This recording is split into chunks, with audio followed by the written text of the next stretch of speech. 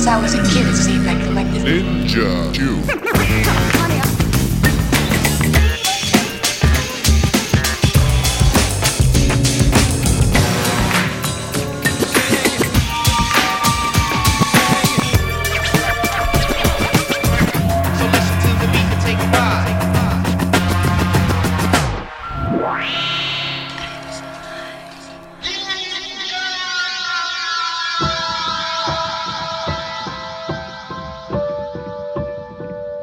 Hello and welcome to another episode of the Ninja Tune podcast. This time I'm fortunate enough to be joined by the unique genius that is Mr. Kid Koala. We're going to be having a bit of a talk about his forthcoming Space Cadet project, which is simultaneously coming out as a graphic novel and an album to listen to whilst you read. I'm going to be talking to him about that and all manner of other interesting things that he's done throughout his career. And then I'm going to be playing you some brand new songs, as always, at the end of the podcast that we've selected for your ears. So stay tuned for that.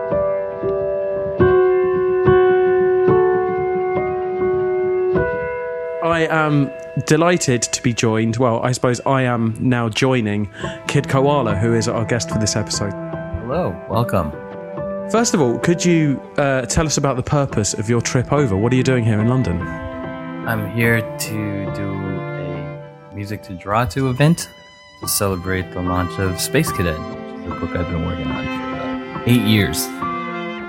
And that's it. Yeah, I was already over here. I'm on tour in Holland right now, doing a fourth city tour of Holland, and I had the beginning of this week off, and so Ninja called and said, you should come over and do something for the book since it's coming out this month. So, yeah, it's great to be back. It's very, very nice to have you. So, the first question, I guess, is about this particular release you have. It's a book. You're calling it a book. That was something that I actually wanted to touch on. Whether you see it as a book or an album or both, or if you separate them at all. It was a book for many more years than it's been an audio recording. The soundtrack I've been working on for just about 2 years, or I started working on about 2 years ago. And the book, though, I started working on in 2003. So right after Newphonia Must Fall was published, I started penciling out this storyboard, this new book. But I guess it's always been a kind of a hybrid project for me.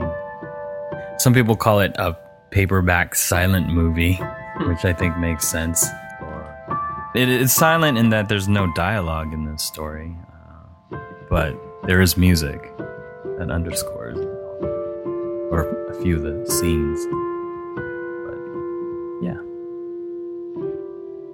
So now that it is this sort of graphic silent movie, can you even think of the parts of it separately, or is it all one big thing together?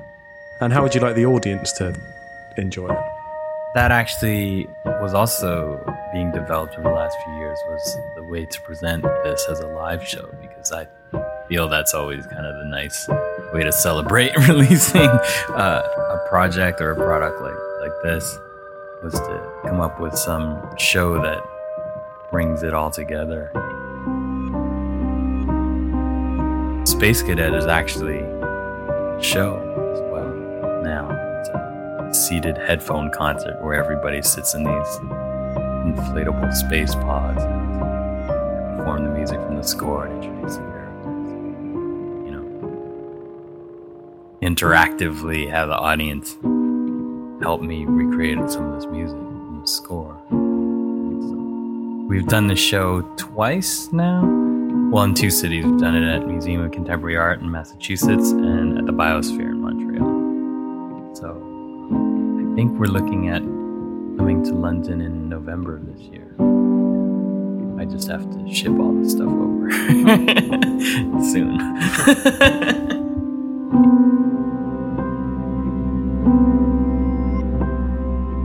And is it making sense? Is it coming out as you had imagined it would in a live setting? Yeah, I think so. I mean, for me, I'm just starting to get bored of playing the same types of gigs, you know, whether it's a sweaty festival tent or really club. I always felt, you know, what I liked about turntables is that they, in my mind, they can kind of go to many different areas musically. And also I feel the same way about touring and live shows.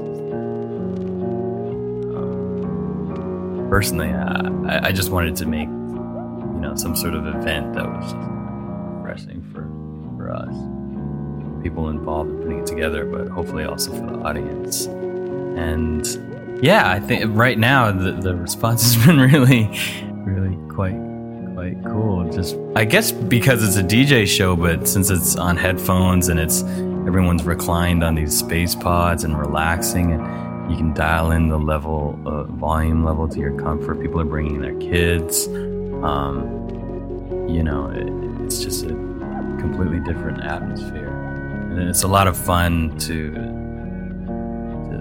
create this environment to bring people into. My wife actually has a lot to do with the live show. She's a set designer, and so she designed all the space pods and screens and what have you. And so it's actually our first collaborative live show as well. Yeah. Nice. It's a family thing. Yeah, it sounds totally befitting of the book and the story and how it kind of draws you into something quite other. And it's really poignant considering it is silent, apart from obviously the record that you listen to whilst you're reading it or looking at it, I guess. So how did it all begin, just to sort of roll back a little bit? You say that you started it 8 years ago, but where did the idea come from? And if you want to describe the story a little bit. Well, for you koala historians, I was starting to throw around the term Space Cadet in 2003 because that's when the character was born. I did a few remixes, and called them Space Cadet remixes, and I started messing around with this idea of playing more sort of quiet style of scratching, I guess. Musically, that's sort of where it was heading, but also the character itself was, like I said, appeared right after Newphonia was finished, because I was doing a poster for Newphonia Must Fall, and I drew the robot. In that book, it's a story about a robot trying to write love songs and can't sing. And I left this poster on the table, and a friend of mine came over for a visit and saw it and just said, "Hey, that's a nice astronaut." And I looked at her, I said, "What are you talking about, astronaut? It's so obviously a robot." But what I realized was she was actually just looking at the robot upside down. So if you look at the Newphonia robot and then now what is the Space Cadet character, it is pretty much just the robot upside down. But that's when the character was born. Has made a few appearances since then. You know, I drew her in the window of one of the apartment windows. And some of my best friends are DJs, and it's just been a character I've been working on for a while. But the storyboards for this book were really pretty much finished by 2004. And then at that point, I said, well, it's set in space. It'd be cool to do it in a medium that just sort of emotes space somehow, or evokes space somehow. So I decided to use these white on black scratch boards, etch boards. And I found these in France. There's a company called Canson that made them, and I was just there on vacation, and I went to an art store and I found these boards, and I started etching. The first thing I was etching was this character Space. Oh, it's in space, so I don't have to do that much work. I can just draw a few stars here and then set it up. But the joke was completely on me, as I found out within the first chapter of the book. You know, the second you do anything that's indoor or lit or has more detail or backgrounds, you know, the time it takes is exponentially higher. It's basically a story about family. It's a story about a guardian robot and his daughter is raised, and she becomes a kind of celebrated space explorer, astrophysicist. And yeah, and it's kind of about the connection that you have between people, even though you can be, oceans, or in this case, galaxies apart, still have the same sentiments in your mind and in your life, and even though they have completely different daily lives, they still have these kind of parallel I don't know, connection, you know what I mean? So it's a bit of a sweet story so far. Some of my filmmaker friends and musician friends have read the book and admitted to crying, which is funny because, I mean, from a party DJ aspect, like, it's not really the response you're usually looking for from your audience. But I guess if there's one tour where the people are going to leave sobbing, I guess it will be Space Cadet. At what point did the idea of involving music in it come about? At what stage along was that? Because you say you pretty much finished the story like 7 years ago. Whenever I draw, I always draw to music. Actually doing each panel, some of them took up to 50 hours for some of the pages, So there was a lot of time for me to listen to music while I was working on this book. And often, just to stay in the zone, I kind of pick this more quiet time. Music, I guess, down-tempo, cinematic music to listen to. And so I feel that that's already in there. It's in the rhythm of the storytelling and everything. When I started recording the actual sound, I always knew there would be a score to it, because I had done that on the Euphonium Fall book and had a lot of fun with it. And this really goes back to being raised on Charlie Chaplin films and the idea of having this visual story, but then having the feeling of those scenes augmented by what was happening in music, or the piano in those days. And so I just gravitated towards the piano when it came time to score. It was my first instrument. I started on classical piano when I was 4, and then started DJing when I was 12. But I wanted to kind of bring both of those musical worlds together. So the piano is actually, a lot of the structures in the chord cycles are all done on piano, and counterpoints and harmonic arrangements above that were all done on turntables. So it was fun, I really wanted to keep it in that theme and that feeling, kind of isolated, quiet theme. Both the characters live relatively quiet lives. She's stuck in a one-person space pod floating around, and he's in an apartment in the middle of the city. But I mean, there's one page where he's just shoveling snow, which I think took 2 weeks to do. But for anyone who's ever lived in a snowy country, it's a very meditative kind of activity. Definitely, the musical side of it really enhances the kind of feeling of being subsumed in all of it. I hope so. I hope it's not something like, well, when is this music gonna end so I can concentrate on this book? And I remember with Newphony, I did a soundtrack for that, and I think it was just over 16 minutes or something. And I got all this slack from people saying, the book's 350 pages or whatever. Music's over by chapter 2. Now what do I do? And the thing is I don't know. I'm not that strict about how people want to, experience this. It could just, if they want to get very, nitpicky about it, they could easily just. I've assigned titles to each of the tracks that were the core inspiration for the music for each musical piece, and with the page number next to it. But it's not really a kind of ding, turn the page. I really don't think you have to be that detailed about it when you're just reading it. I think hopefully it'll just work if you just have it playing and read it. pace. But yeah, I mean, so far I've asked a few people and they said that it actually timed out quite well.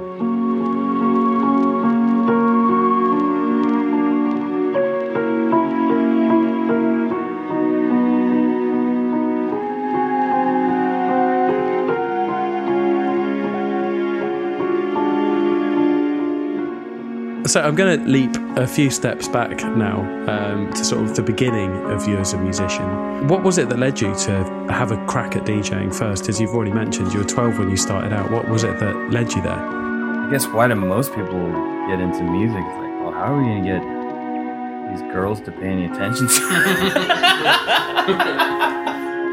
it? It's easy for those guys that can play basketball and, skateboard or whatever. I wasn't, skilled at those types of things, but I did have all this classical piano training, which still wasn't that cool. I guess when you're 12, it's like, hey, you want to come to my recital? But I guess when I discovered scratching, I remember hearing it for the first time, and I didn't know how they made the sounds. I was like, did they use a tape recorder or something? But I did realize the feel. I always realized that there was somebody manipulating the sound in real time, and I practiced, take a sentence and stutter it and change the rhythm and the cadence of the sentence and turn it into this whole different thing, and that was super exciting to me because it just seemed like a universe of possibilities.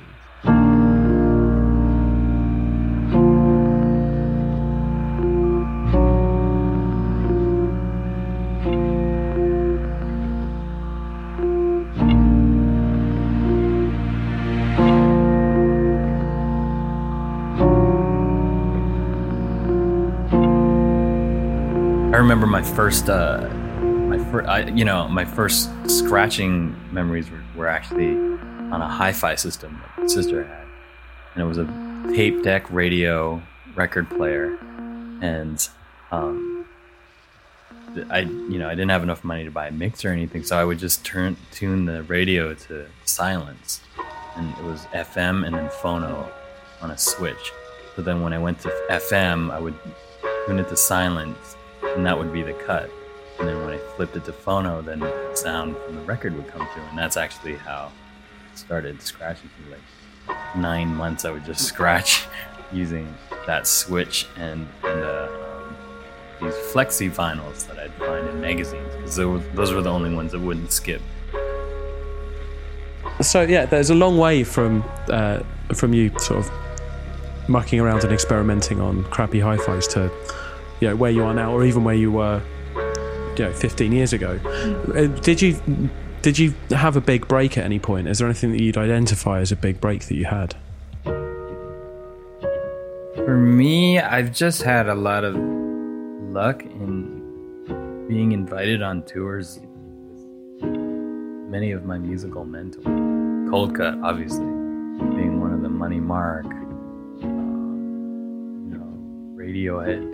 These are all bands that I admire and didn't really necessarily.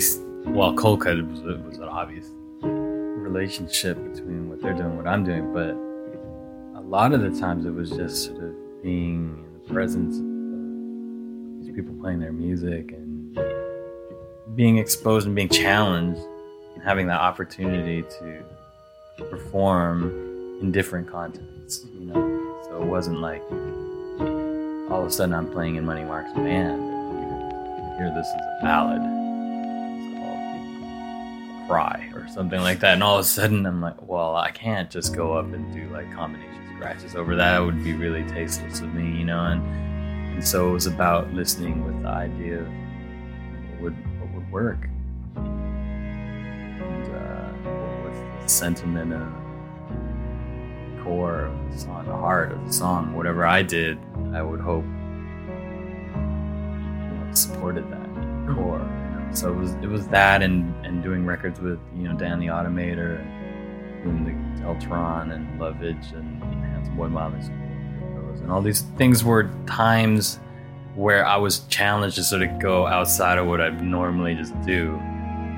You know, as a Monty Python, Muppet Show inspired DJ, and all of a sudden be like, okay, no, I gotta think of this more in terms of how it supports the song, and that became part of fun, you know, to see if this instrument was as much, or could be the chameleon that I felt it had the potential to be, you know. So I think those were all really important kind of growing periods for me, and helped me develop sort of what was possible.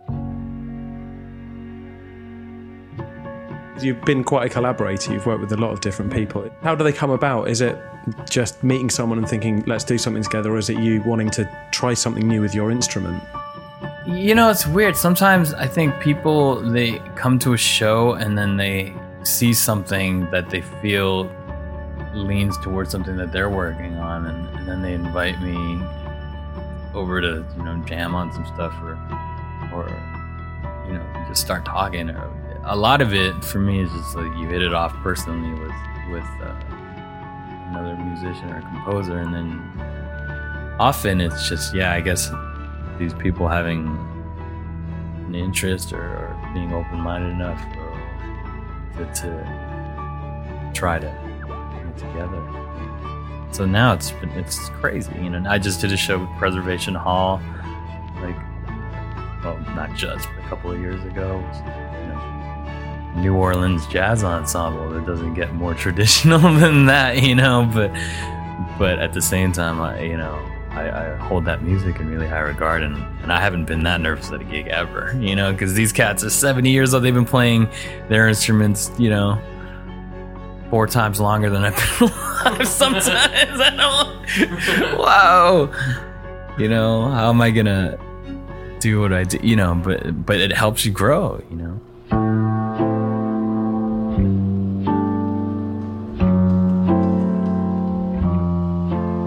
You've mentioned sort of keeping the sense of fun involved in all of it. Do you see what you do as work, or just work, or is it purely play? Or even on collaborations, is there a difference between how you view that and something like the book you've just made? Every project or collaboration, or whether it's solo or otherwise, is just a chance for expression, you know. And in any given situation, there's always room for creativity, even if every restriction is placed on you. It's like, you have this one record and it has to be on this tempo, and, you know, even then there's still enough decisions to be made about how you're going to do that, you know. And I think it's about exploring that and having fun with it. With Space Cadet, that was totally it. This is not a color book. You're doing everything white on black, scratch, etchboard, you know. And at this point, you know, can you do something that resonates with the story in your heart, or the music in your ear, or whatever it is, you know? And so that's the fun part. It is all fun. I don't see it as work ever, you know. I think if I wasn't having fun, I would stop doing it. Definitely. I'm obviously not doing it for the money. No publisher would be, okay, so let's give them an advance and then wait 8 years. So again, all these things are just driven mostly by a passion to see what's next and see if we can make it happen. It seems like we might as well talk about the 5 tracks that you've selected to play in the podcast. It may remind listeners a little bit of a certain Radio 4 radio programme, but it in no way is Desert Island Discs. This is more of your influences. The first track that you selected is Excursions by A Tribe Called Quest. Could you tell us what led you to pick that one? Everybody has their kind of Rambo theme that they... and they do push-ups too and get psyched up for a show. I'm not a violent person, I don't think, and I don't know. I love the sentiment in the lyrics of that record, but Tribe Called Quest, De La Soul, like Prince Paul's work, the Jungle Brothers, like everybody in that kind of late 80s era were so key to my development, you know, in those early years when I started scratching. But what I loved about that track in particular is just the sentiment. It's just really, really positive. It's really just a great motivational track for me, you know. Yeah. Cool. Well, I think we'd better get on and play some of it. There's a killer bass line coming up here as well. So this is Excursions by A Tribe Called Quest. Back in the days when I was a teenager, before I had status and before I had a pager, you can find the abstract. Listening to hip hop, my pops used to say it reminded him of bebop. I said, well, daddy, don't you know that things go in cycles? Way the Bobby Brown is just amping like Michael. It's all expected, things are for the looking. If you got the money, Quest is for the booking. Come on, everybody, let's get with the fly mode. Still got room on the truckload of black gold. Listen to the rhyme to get a mental picture of this black man, black woman picture. Why do I say that? Cause I gotta speak the truth, man. Doing what we feel for the music is the proof. And planet on the ground, the act is so together. Bonafide strong, you need leverage to sever. The unit, yes, the unit, yes, the unit called the Jazz is delivering each year an LP filled with street goods. You can find it on your rack in your record store. If you get the record, say your thoughts are adored and appreciated. Cause we're ever so glad we made it. We worked hard, so we gotta thank God. Dishing out the plastic, do the dance till you're spastic. If you diss, it gets drastic. So yeah, that was Excursions by A Tribe Called Quest, and your second selection is rather different. It's Henhouse 5+2's Classical Cluck. I'd never heard this before. Could you tell me a bit about this record? I know nothing about it. I was a child when I heard this record. It was my mom's friend from work who went over to her house for dinner once, and I was, you know, a kid, and there were no toys or anything. You know what I mean? But then she said, "Oh, Eric likes music. Oh, well, I've got a record for him," and she put this song on Classical Cluck. I lost it. Like right away, I just could, you know, the second it ended, I was like, "Play it again!" You know, I'm like, "Play it again, play it again, play it again."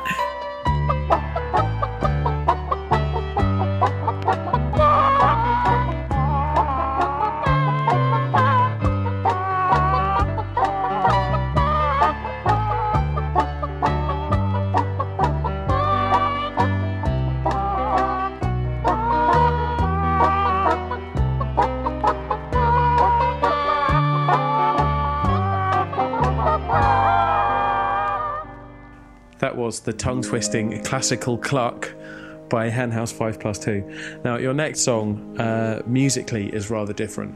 It's Hudsucker Proxy theme tune. And I'd listened to this before I read the book and listened to your new album. And I was sort of thinking, okay, this is a lovely piece of music, but you know, why would he single this out as an influence? And then I heard the record, and it crystallized a lot for me. Yeah. What about this has been influential or inspirational for you?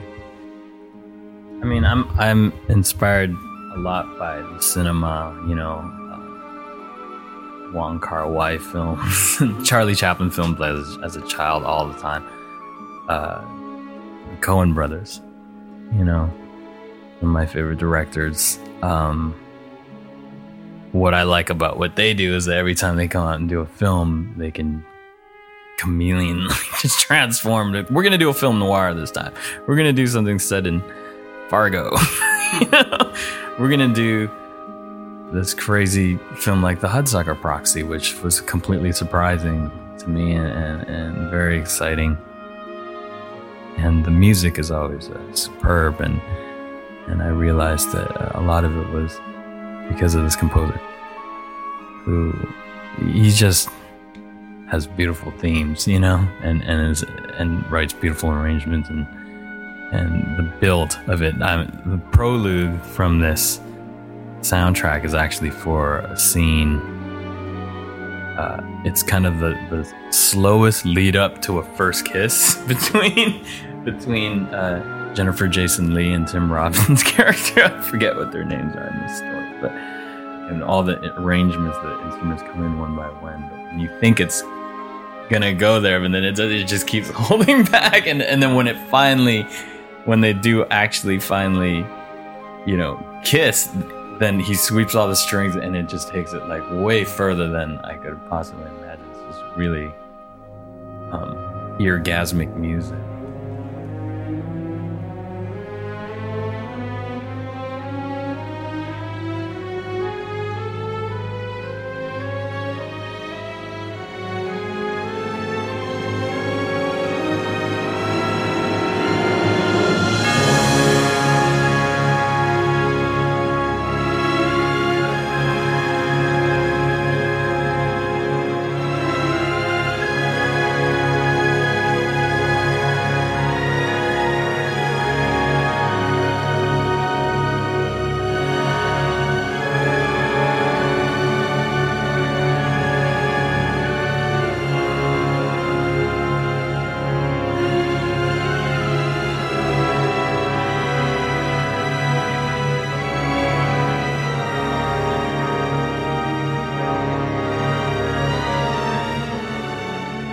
So we're going to move on to your next choice. It's Thelonious Monk's version of Just the Gigolo. What made you engage with this and single it out for us to play here?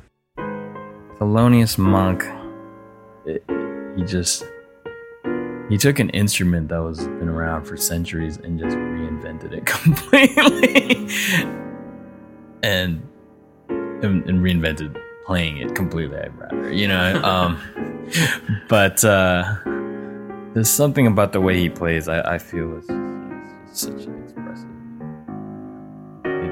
I don't need to hear more than maybe 2 notes of, or half a bar of Thelonious Monk to realize it's him, and that's really hard to do.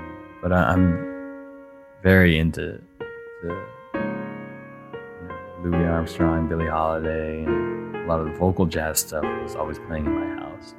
But I remember Money Mark showing me a bunch of Thelonious Monk live videos, and that's when it really kind of burned into my brain that it just makes me smile, It's like he squeezes so much lyricism out of just one melody line. It's great.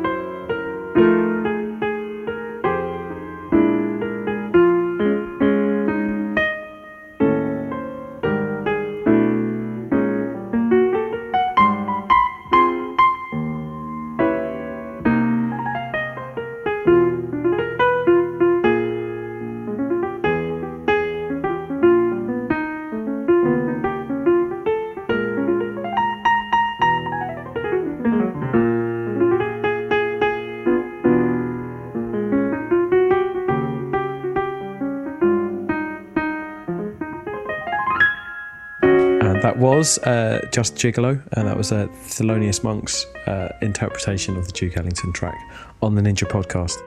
We've got a final choice coming up from Kid Koala. It's Beats and Pieces by Coldcut. Yes. So there wasn't any arm twisting involved in this choice, of course. This may be the Ninja Tune Podcast, but it's a genuine personal pick. And so it must have been a bit of a thrill to get involved with Ninja. So how did that come about? And yeah, you've already mentioned what this record meant to you. So yeah, how did you come to end up on Ninja Tune? Welcome to the Church of What's Happening Now. I don't know. I think they recognized their influence or something. They realized somehow they put something out into the world and it influenced, Chinese Canadian scratch DJ and, on another continent. But yeah, they when Ninja Tune did their first North American tour, Coldcut, DJ Food, and Funky Puccini came over, did a sort of warm-up set for Jonathan Moore's In Store. That was the first time I met John, but he was playing white label, dub plates of new Cold Cut stuff that hadn't been out yet. And I was super excited just to hear that stuff. But then at one point, he just started handing me records. He said, you know, Matt's not here, he usually does the scratching, but you want to play over this stuff. And so he just started handing me records and just like, here, you know, jam on this. And something about that session, like there were several moments where maybe because I'd been listening to the records like all while I was growing up, that even though it was a new Cold Cut album that nobody heard yet, I understood something about how they arranged it. And there was several moments where it just kind of lifted and everything sort of happened at the same time, like the scratching and things that sort of blended together. And we stopped and like looked at each other a couple times, like, wow, that was actually really cool, like, you know. So there was that, and then there was this cassette that they actually accidentally heard, despite what a lot of people say that I planted that tape, but it wasn't the case. Because honestly, if I was in the front seat of that van when that tape flipped over to side B and started playing this mixtape that I was working on called Scratch, Scratch, Scratch, Scratch, I would have ejected it right away, because it wasn't even like a final version thing. And these guys were, you know, musical like demigods to me. I was like, they can't hear this, you know. And I was so embarrassed when I realized that the tape, what was on side A was Journeys by DJ, and that was just playing in the car all the time. And then when it flipped over, you know, it had this really early version of Scratch, Scratch, Scratch. And I'm like, oh no. But luckily I was stuck. Luckily for me, I was stuck in the back of the van, and DJ Food and Funky Preacher, they were all talking amongst themselves, and the music wasn't that loud, so I was like, okay, I'm just gonna ignore it. And then at one point, Patrick Carpenter, who was half of DJ Food at the time, said, yeah, he's like, what's this playing, you know? And he's like, turn it up. And I'm like, oh, it's not like, you know, it's just me goofing around.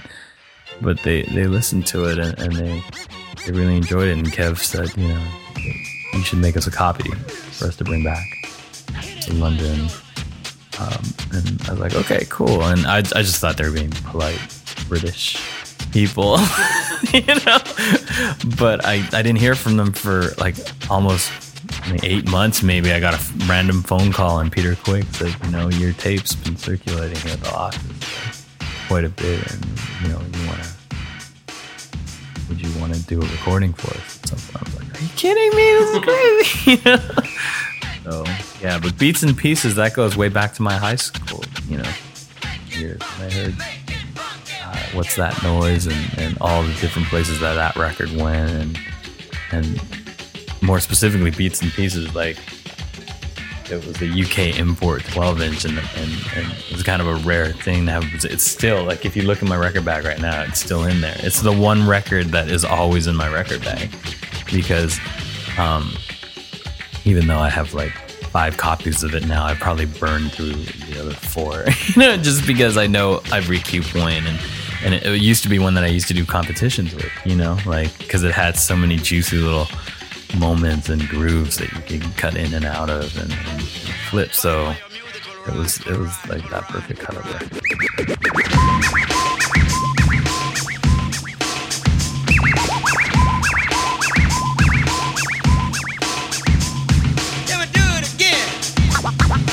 All right, just one more time. Can we do it again? Yeah. Can we do it again? Yeah. Can we do it again? Yeah. I need to do it again. Yeah. Make it funky.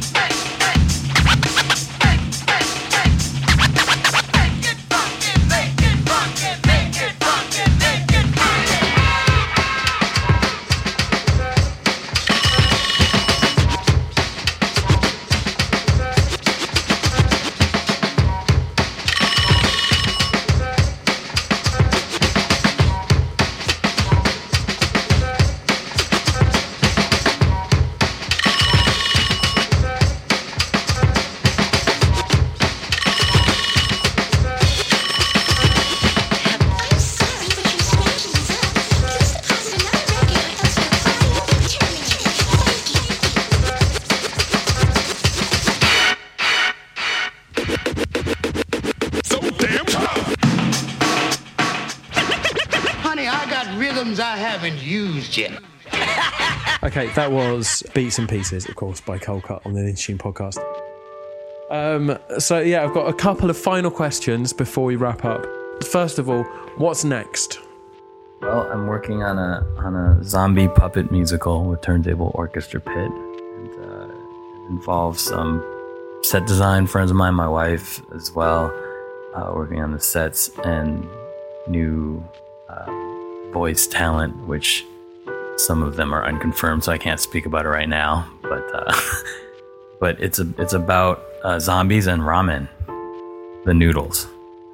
That's one thing that I'm working on. The other thing is the 12-Bit Blues album, which is my new next album for Ninja Tune, and that's almost finished. So that should be out next year, and also completing this year's new Deltron 3030 album, and the Automator, and Del the Funky Homo Sapien. Well, we'll look forward to the first two of those in the next couple of years, and then 2019 for the puppet musical. So yeah, one final thing. I ask every guest to do this. I'm going to put you on the spot a bit. Is there any exclusive that you can reveal now in the Ninja Tune podcast for the first time? We're expecting, my wife and I. And, I think that's the first time I've said that in an interview or at, So please don't try to book me for shows at the beginning of next year. I'm going to be busy changing diapers and possibly, I'm sure another wave of inspiration will come from that. Sincere congratulations from me and from the listeners and everyone at Ninja Tune. And yeah, you heard it here first. Not available for gigs. Q2 of 2012. So yeah, thanks very much for taking the time to talk to me. It's been a pleasure.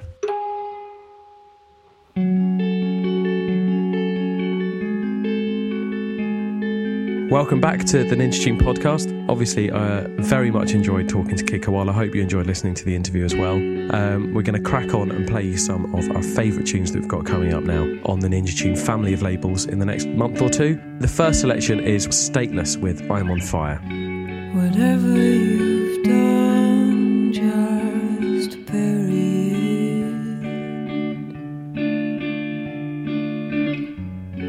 We'll swim back down to the ocean bed and find the secret place where we buried those bones while we explore our shipwrecks with pockets full of stones.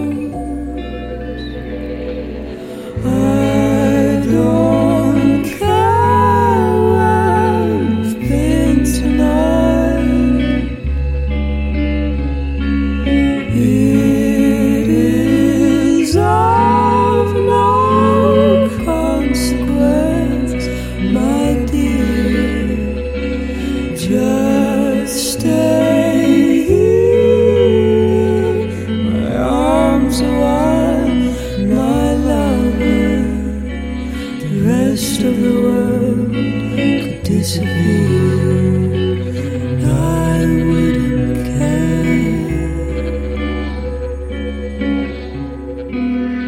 That was Stateless with I'm on Fire on the Ninja Tune podcast. Up next, we've got Roots Maneuver with Get the Get. Hey yo, hear me start?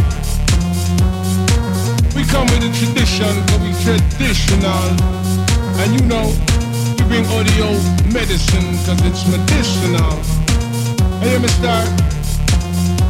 Let the man say, fanting, this a big fanting. We no rapper, we no skinner, we no powder. More bass, that's a something we'll be prouder. The answer we keep, that I know it have a crowd up. Back to back with all my lords and ladies. Living the vibe, we have to run that daily. Anything we do with the true to the movement. Anything we do with the true to the movement. She get wild, get mad, you get swampy. She get wild, get mad, get to somebody. She get wild, get mad, get swampy. She get wild, get get to somebody. Swing my direction, get me on the floor. I'll be your connection, chaos and more. You fall in love, and fall in love, and fall in love. The tail of my defeat, I'm beaten by the beat. Say I am Suave. somebody. Say I am suave. Say I am somebody, somebody.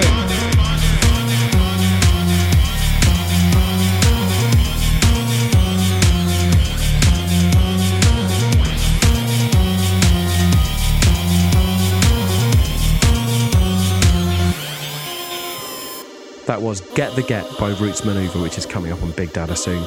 Up next, we've got Toddler T, and this track is called Street So Warm. Hey, what them I say? What that I go on in the street? Beer violence and no peace. Heartless murder and killing has become the norm. Gunshots raining in the street like a blazing storm.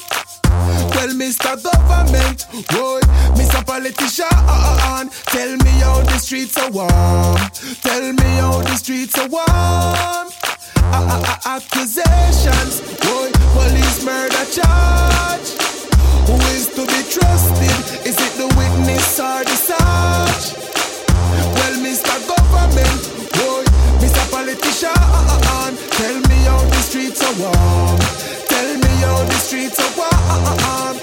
When me ask the question, me not get no answer. Who give the youths them the guns for turn gangster? Who make sure the shipment coming from Sri Lanka? Who create the system? Who are them sponsor?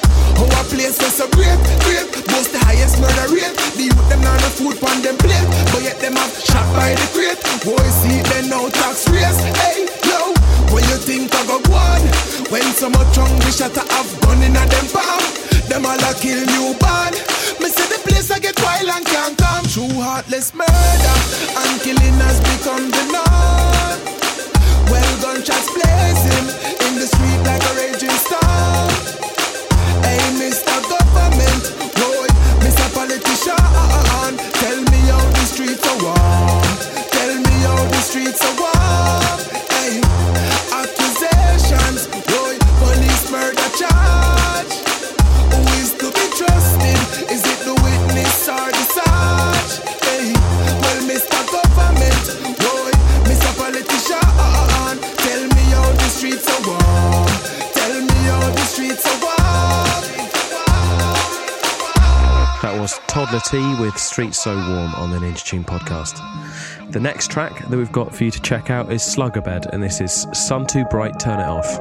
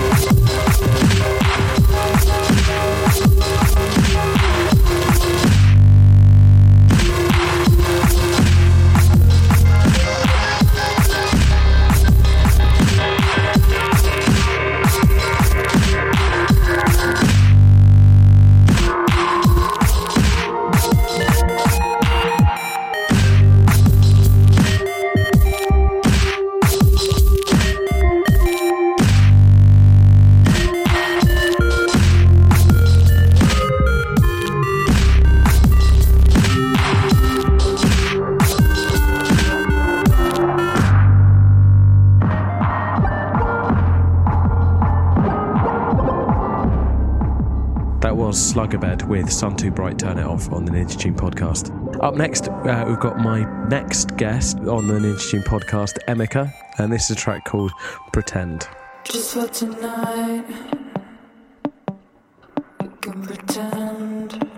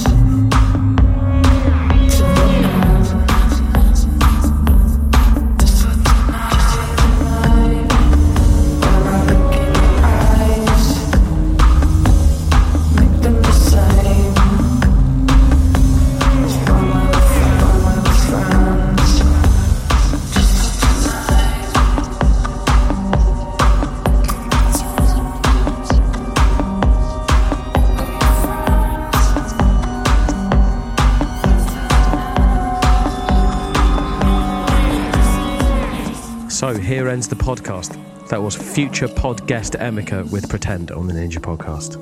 As always, I've been your host, Dexter. Darren Knott has done a brilliant job of producing, and I'd also like to thank Kid Koala for taking the time to come and talk to us. Thanks very much to you in particular for having taken the time to listen through it. I hope you enjoyed it. And please look out for the next one coming up soon.